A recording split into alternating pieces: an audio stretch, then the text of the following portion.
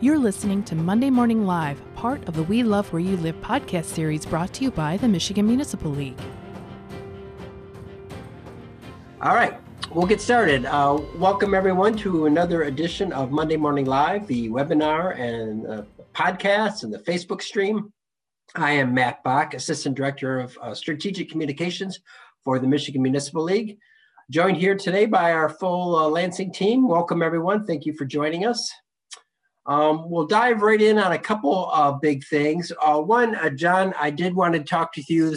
I don't think you're aware of this, but we did send out an email this morning asking our members to give information to MDOT regarding the number of winter maintenance workers they have, and so they can get an accurate count when they start doling out the vaccines. Can you tell us a little bit about that, how that came about, and why this is important? Yeah, happy to talk about things we didn't place on the agenda. You got it, Matt. Sure, fire away. So we got a call from the Michigan Department of Transportation late Friday afternoon about vaccine distribution. And so while the state has a number of databases that they can pull from, whether that be MCOLS as we think of public safety, specifically for cops, the way Eagle maintains records or Department of Energy Great Lakes, the way they maintain records on water and sewer employees and things like that, they can pull those from the state side. What MDOT doesn't have and what the state doesn't have is information on what they are requesting as critical winter maintenance workers. So individuals that may plow snow, that may work on the trucks, that may be an electrician that ensure things keep moving, stuff like that. And so what they did is they said, hey, can you reach out to your members and try and help develop a count for us in each of these communities? Now, I will be very clear here.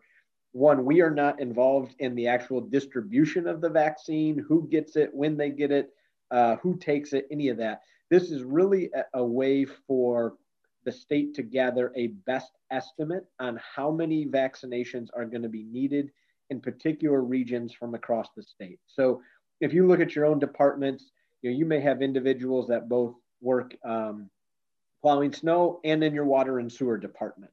So really what we're asking for you in this very quick 2-question survey is what community you're from and your best guess on how many critical winter maintenance workers may need a vaccine. So if it's not accurate and you say 10 and you end up needing 11, it doesn't mean you're only going to get 10 vaccines and somebody's going to go without it.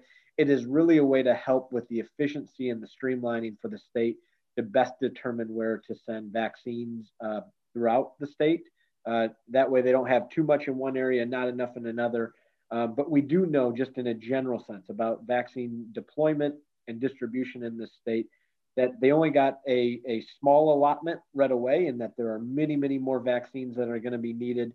And I know, Harrison, you and I have been talking about this, and you even might be able to weigh in a little bit on some of the information that the state police put out in terms of the actual prioritization of those lists that are out there. So the state has that in place. This is really just an information and data point that they can utilize to help with that distribution that they've determined to date.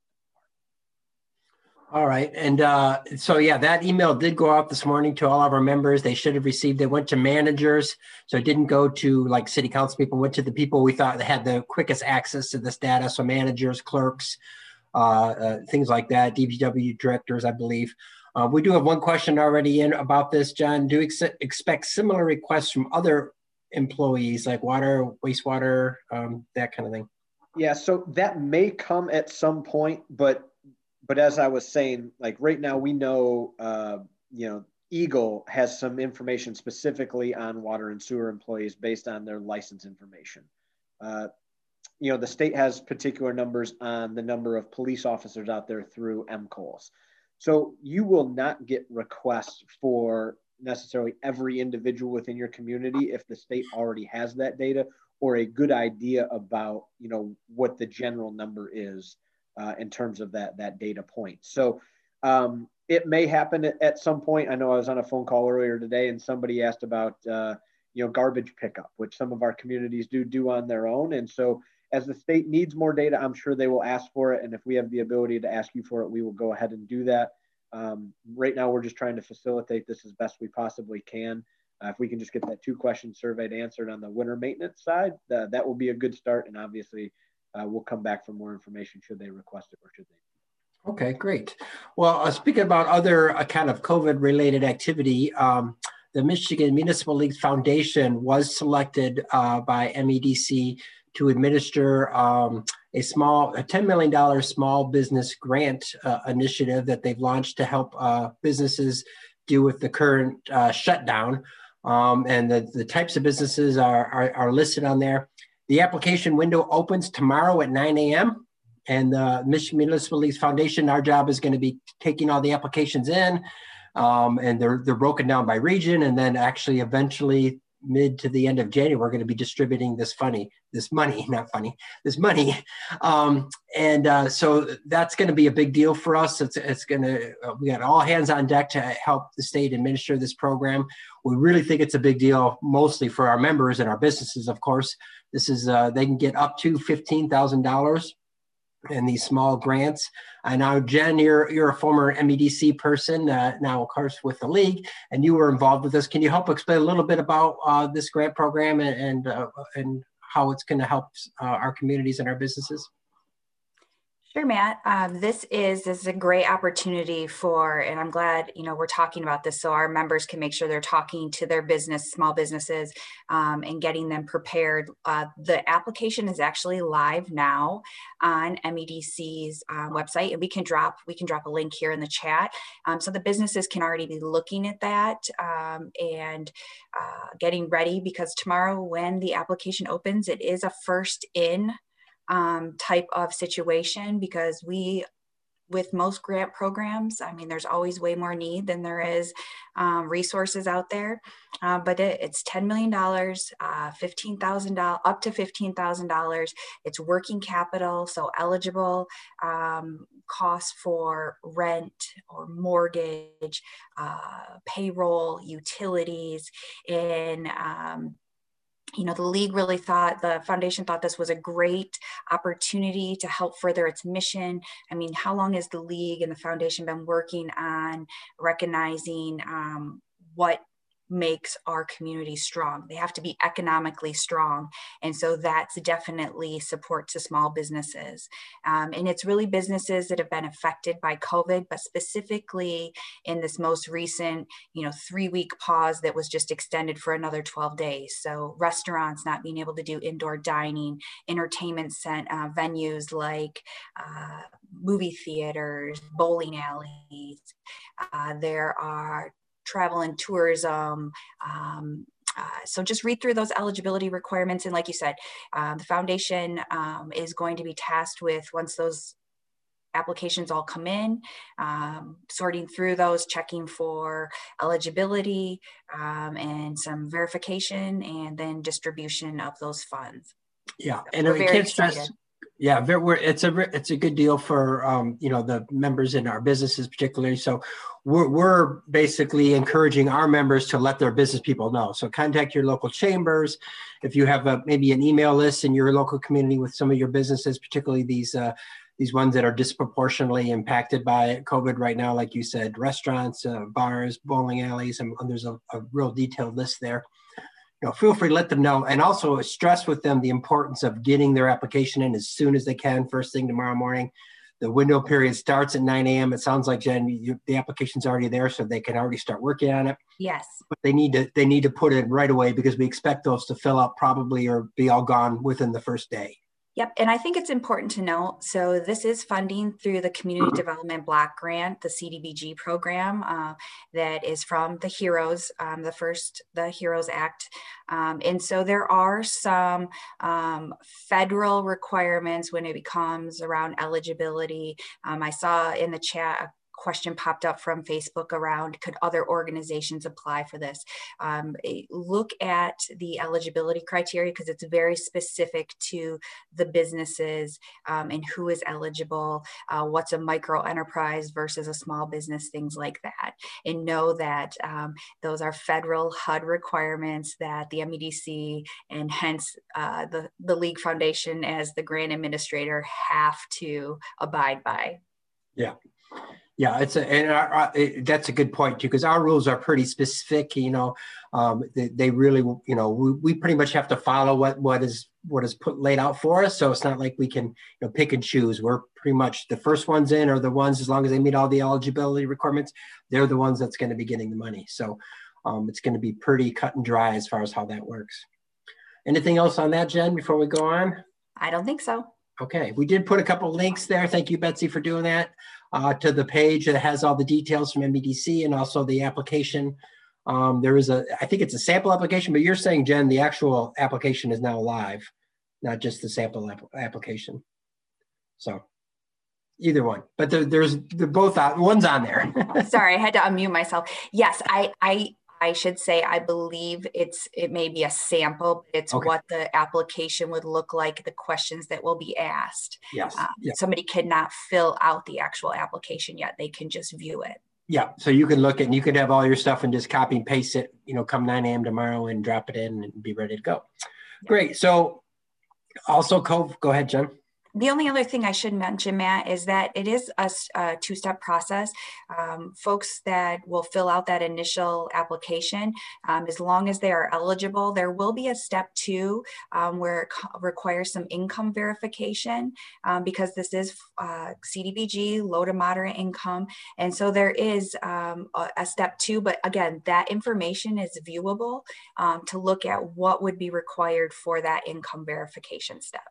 Okay.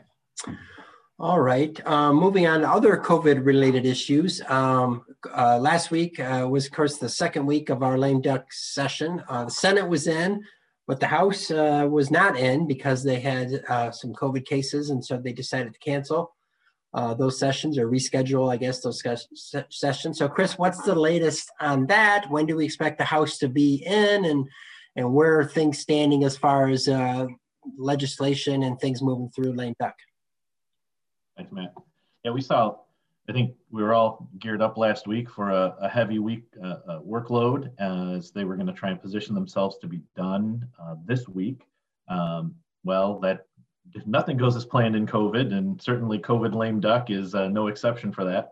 So yeah, with the House out completely, the Senate was left to kind of fill in some of the gaps. So what we saw is they did a number of things where they essentially took issues that they saw needing to get done and found vehicle bills that were Senate bills so they could move those to the House.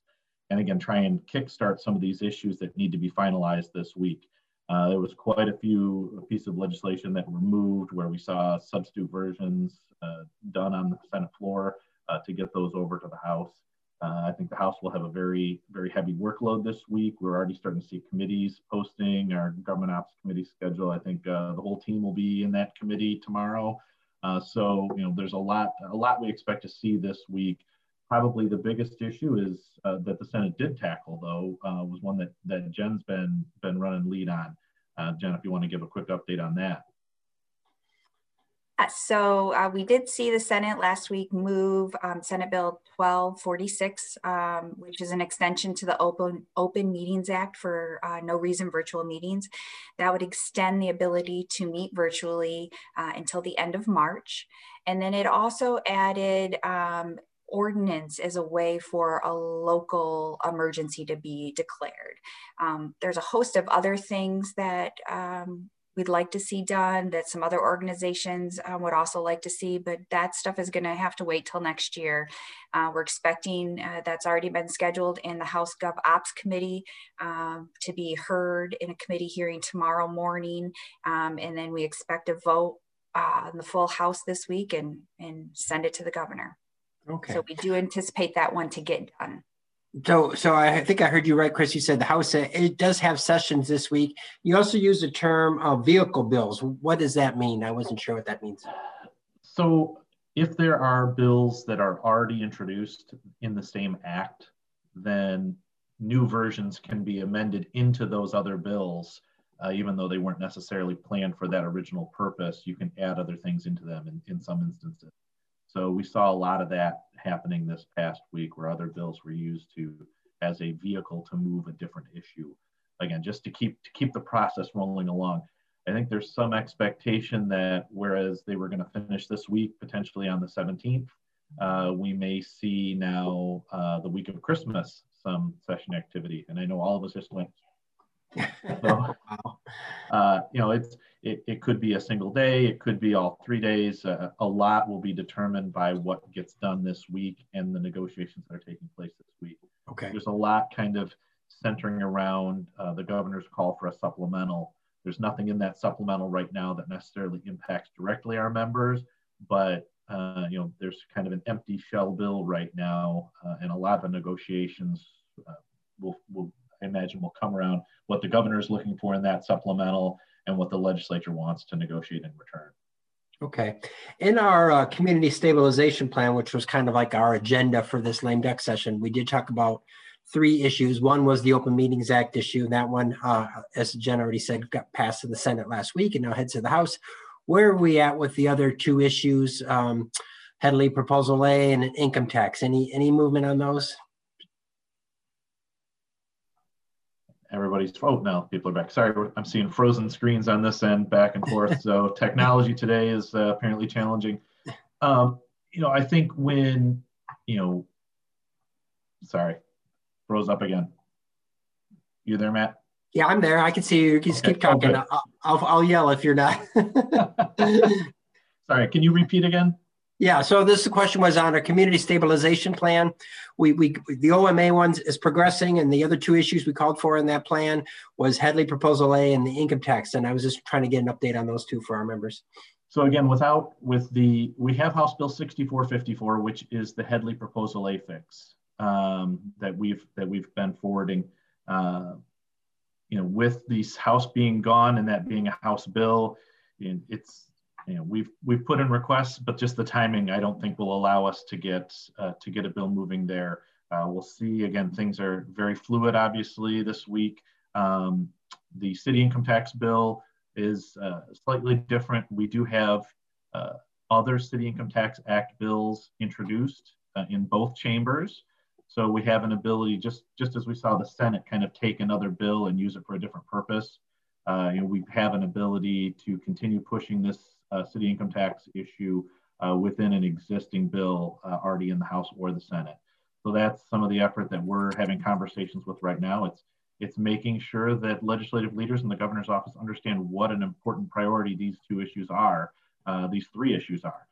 We obviously have the OMA piece moving, and we need to continue to push and put pressure on the legislature to understand that these other 2 issues have to be dealt with before the end of the year. Okay. So it looks like, possibly, it does feel like we got good momentum going though, even though these aren't being tackled potentially this year, that going into next year, we have, at least people are aware of them. They know that there are priorities and they know where we stand, where our members stand. So it feels like we have good momentum going into next year. Absolutely. Absolutely. I mean, I think, we're getting feedback that, both of these issues, number of issues specifically around tax reform, are being discussed up at the highest levels. There's certainly an understanding, as we talk about our city income tax communities, the size of the problem. I think complicating some of our conversations are the unknown of what's going on at the federal level with stimulus and seemingly minute by minute changes in what's going to happen there. We're seeing more stuff on that front this morning, just in terms of the back and forth on that federal stimulus. So like I said, there's a lot that could change, and a lot that could change multiple times in the next 4 or 5 days. So okay. We're certainly going to continue putting pressure on and talking with leadership about the importance of just giving a solid answer right now, so that our local governments can know what they're facing next year. Okay.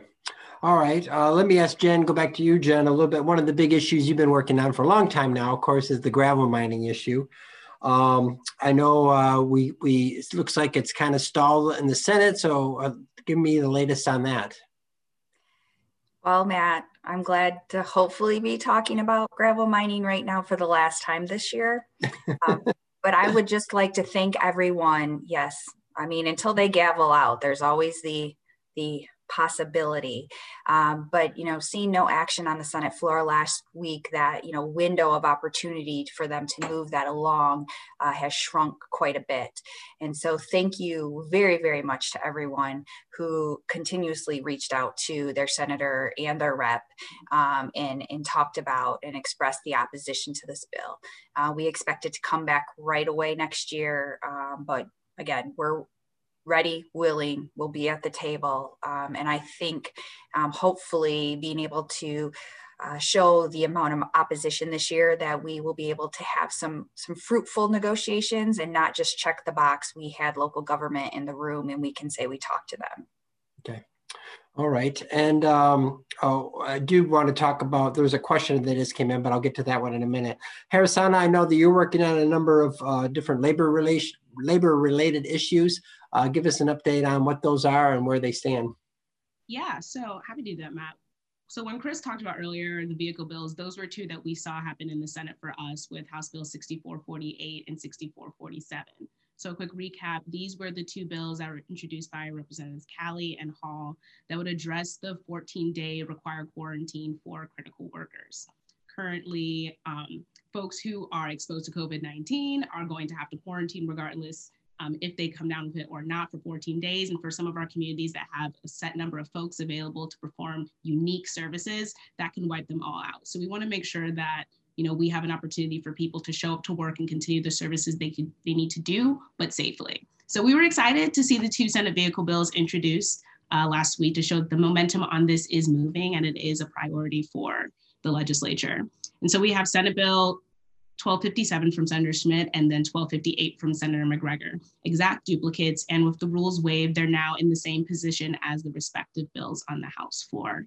And so we've been continuing our conversations with the legislature and with the governor's office to explain that this is one of those priorities that we need to get done before the end of the year. And aside from all of the other, issues that folks see in the bill, one of them being the number of days you need to quarantine and which specific industries are allowed, we want to make sure that as we're moving forward in this, allow for the critical municipal services to continue, like road clearing, public safety, 911 dispatch, and so on. And what's also been helpful too is the conversation about priority for vaccination. So John talked earlier about how we're helping out with transportation workers and how many of the agencies across the state are working diligently to identify who those folks are that are critical. And what's really helpful about this is when we draw alignment to individuals in our communities who are critical employees, who are in the 1A and 1B phases, it draws a direct line as to why we need to make sure that these folks have the ability to show up to work and continue the services they're going to provide without interruption. So we're in a good place. We're excited to look for a substitute in either chamber because the way the timeline looks, both sets of bills could move in different ways. So we're just continuing those conversations. And it's helpful as well as our members are talking to their legislators, reminding them that there are municipal critical services that have to happen through this winter and that we need to get done before the end of the year. Okay. Matt, what are the questions? Go ahead, Chris. I did post the blog that we did a wrap up at the end of last week, and Harrisana's write up on those two bills are in there, so members can click and link right to the bills if they're interested in looking at them. I think the other thing that's important too, and Harrisana, you might want to touch on this. You have been in contact with the administration with regard to, who will be prioritized from a municipal standpoint and where. So if folks have any interest in that, give a quick update on what you learned from state police. In regards to the vaccination or to exemptions? Yes. So the critical infrastructure team at Michigan State Police has been working diligently, like I mentioned, with different agencies on identifying who will be the folks to get the COVID-19 vaccine first. As John mentioned, there's law enforcement, there's wastewater. And so a lot of these individuals be identified through the agency based on licenses or numbers that they already have. And so they're working on getting those numbers as well. So don't feel confused if you haven't been reached out to asking, how many folks in law enforcement would need to get the vaccine or how many wastewater employees do you have? Those numbers are being collected as well. Okay. And one of the questions that might be for you, Harrison, or maybe for John, I'm not sure, is any thoughts on SB 0241 extending not shutting off water for non-payment until March 2021?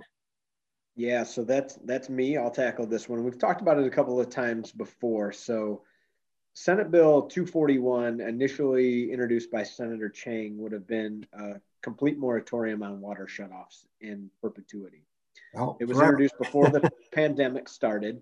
Yeah. And then once we got into the pandemic, the governor had issued an executive order, actually a couple of executive orders, but the last executive order that she issued, which was 144 on this topic, would have extended the moratorium on water shutoffs from her original executive order to December 31st of this year.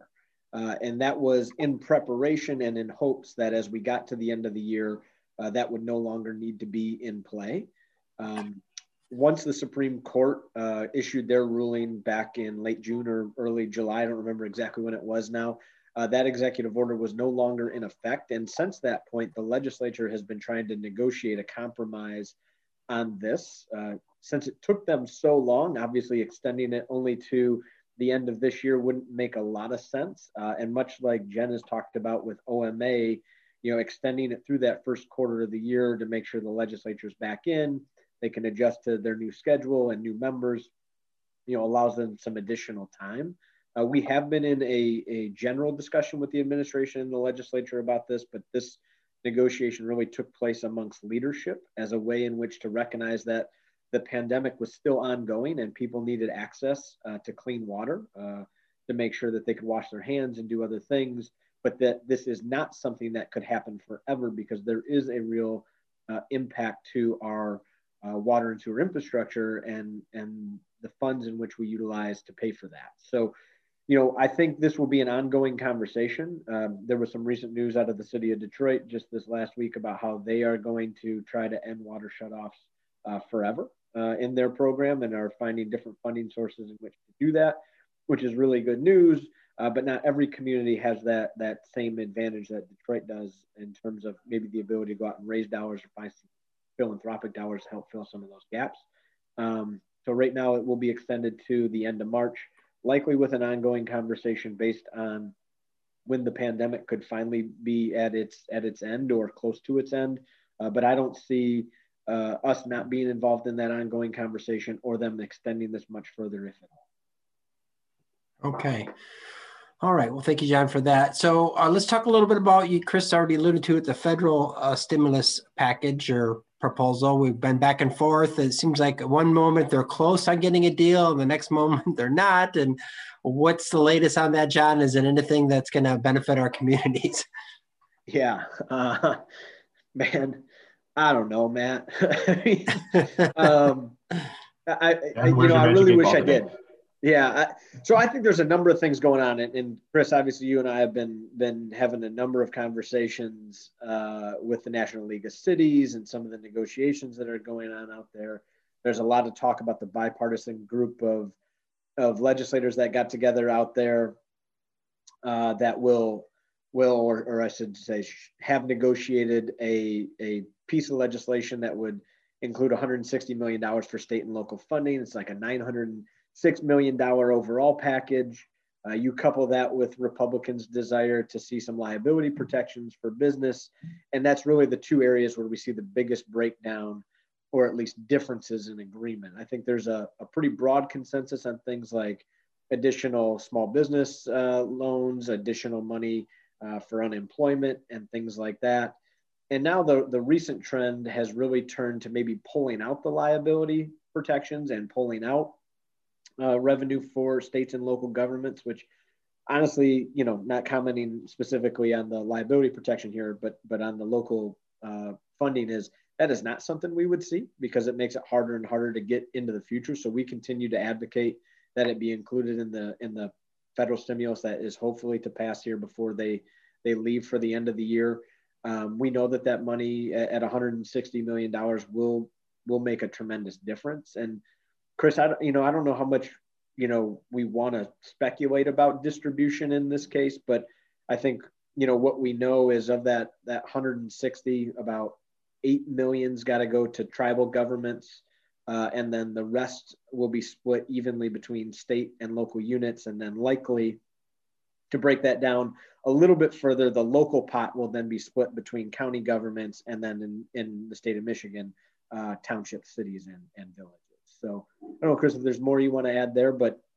No, I think that's right. I think it's still unknown as they continue to negotiate the pieces. I think they feel comfortable. Everything we're seeing is they feel comfortable that the state and local funding piece is fairly well crafted right now from a compromise standpoint, but without a compromise on the business liability issue that the Senate Republicans are asking for, then state and local aid will not be included in a bill.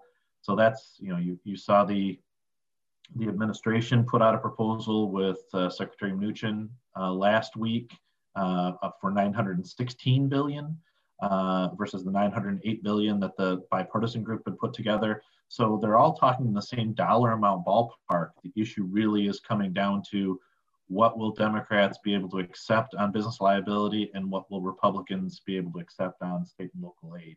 One of the things that we were hearing from our partners at NLC and that we reached out through our own board of trustees, and I know through some of the Urban Core Mayors group that you've worked with, John, is we were hearing consistently that Republican senators are saying, look, we don't know that state and local aid is really a problem because we're not hearing from local governments.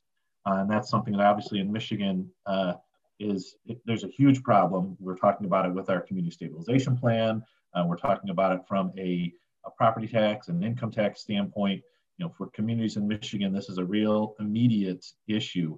And so sharing that story, not only with Senators Stabenow and Peters, who are obviously Democrats from Michigan, but also with the Senate Republican leadership, Senator McConnell and the other members of the Senate Republican team. It's important to let them know that this isn't an issue. There is an actual budget impact for local governments that's happening today. And it's not due to fiscal mismanagement or bad decisions. This is due to COVID, and they need to understand that and hear that from local governments all across the country. We've been working to continue that, and we encourage members to do that as well. Yeah, for sure. And I'm posting a link right now in the chat. It's a blog that we wrote about the NLC asking our members for help they set up a letter that you can send your congressional delegation right now to explain that the local support is needed. Direct funding to our local governments is definitely something that's needed, because as Chris said, the Senate was like, well, we haven't heard from local governments, so we assume they don't need any money. It's like, well, that's not the case at all. So I think we definitely stepped up our game on that issue last week, but keep the pressure on is definitely encouraged. Yeah. Hey, Matt, I want to say one other thing about this. And part of it is just because I think, Chris and I and Harrison and Jen sometimes just find this interesting, but I do think it's interesting to mention it because from a member perspective, this could go in a lot of different ways. Chris had mentioned this alternative plan out there that's about $916 million. That plan, which is different than the other one, includes direct payments to individuals. And should this bill happen to be scaled back at some point, there is support from a Republican senator and a Dem senator to add, and they will likely try and force a vote on adding payments to individuals into this package at some point, which could drastically change the number or the amount that package is valued at, which could, again, even if there's a compromise on the deal, could throw a wrench into things. And so I think as we watch this, just understand that there are multiple moving parts to this and multiple things that could impact it, both potentially positively and negatively, depending on, whether you're an individual, whether you're a corporation, whether you're a state and local entity. So those are the types of things that we're watching very, very closely within this negotiation to see how it all plays out. But I think Chris is right. At some point, I think the general number is roughly agreed on. What are all the things that make it into that to try and get the votes is going to be a different discussion. But at some point, we'll know more. The other thing I would say is, the Congress last week had passed a short-term continuing resolution on funding. It lasts a week.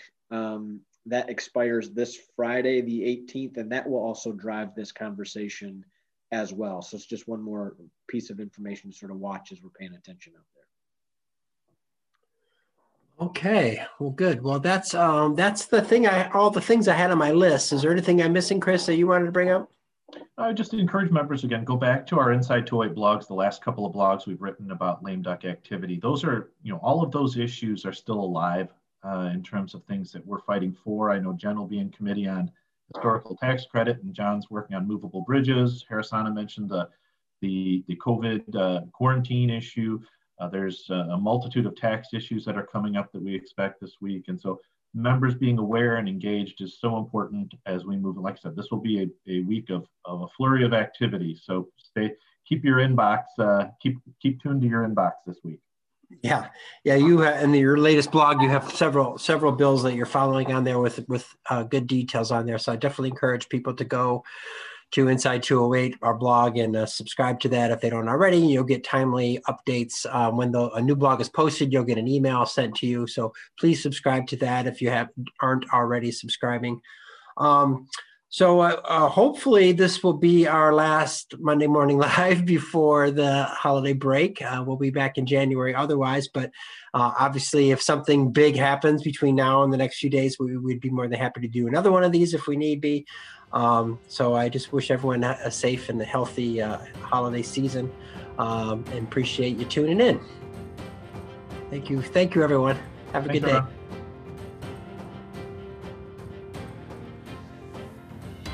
This has been a production of the Michigan Municipal League. For more information on our programs and services, please visit www.mml.org and join us for the next episode of We Love Where You Live.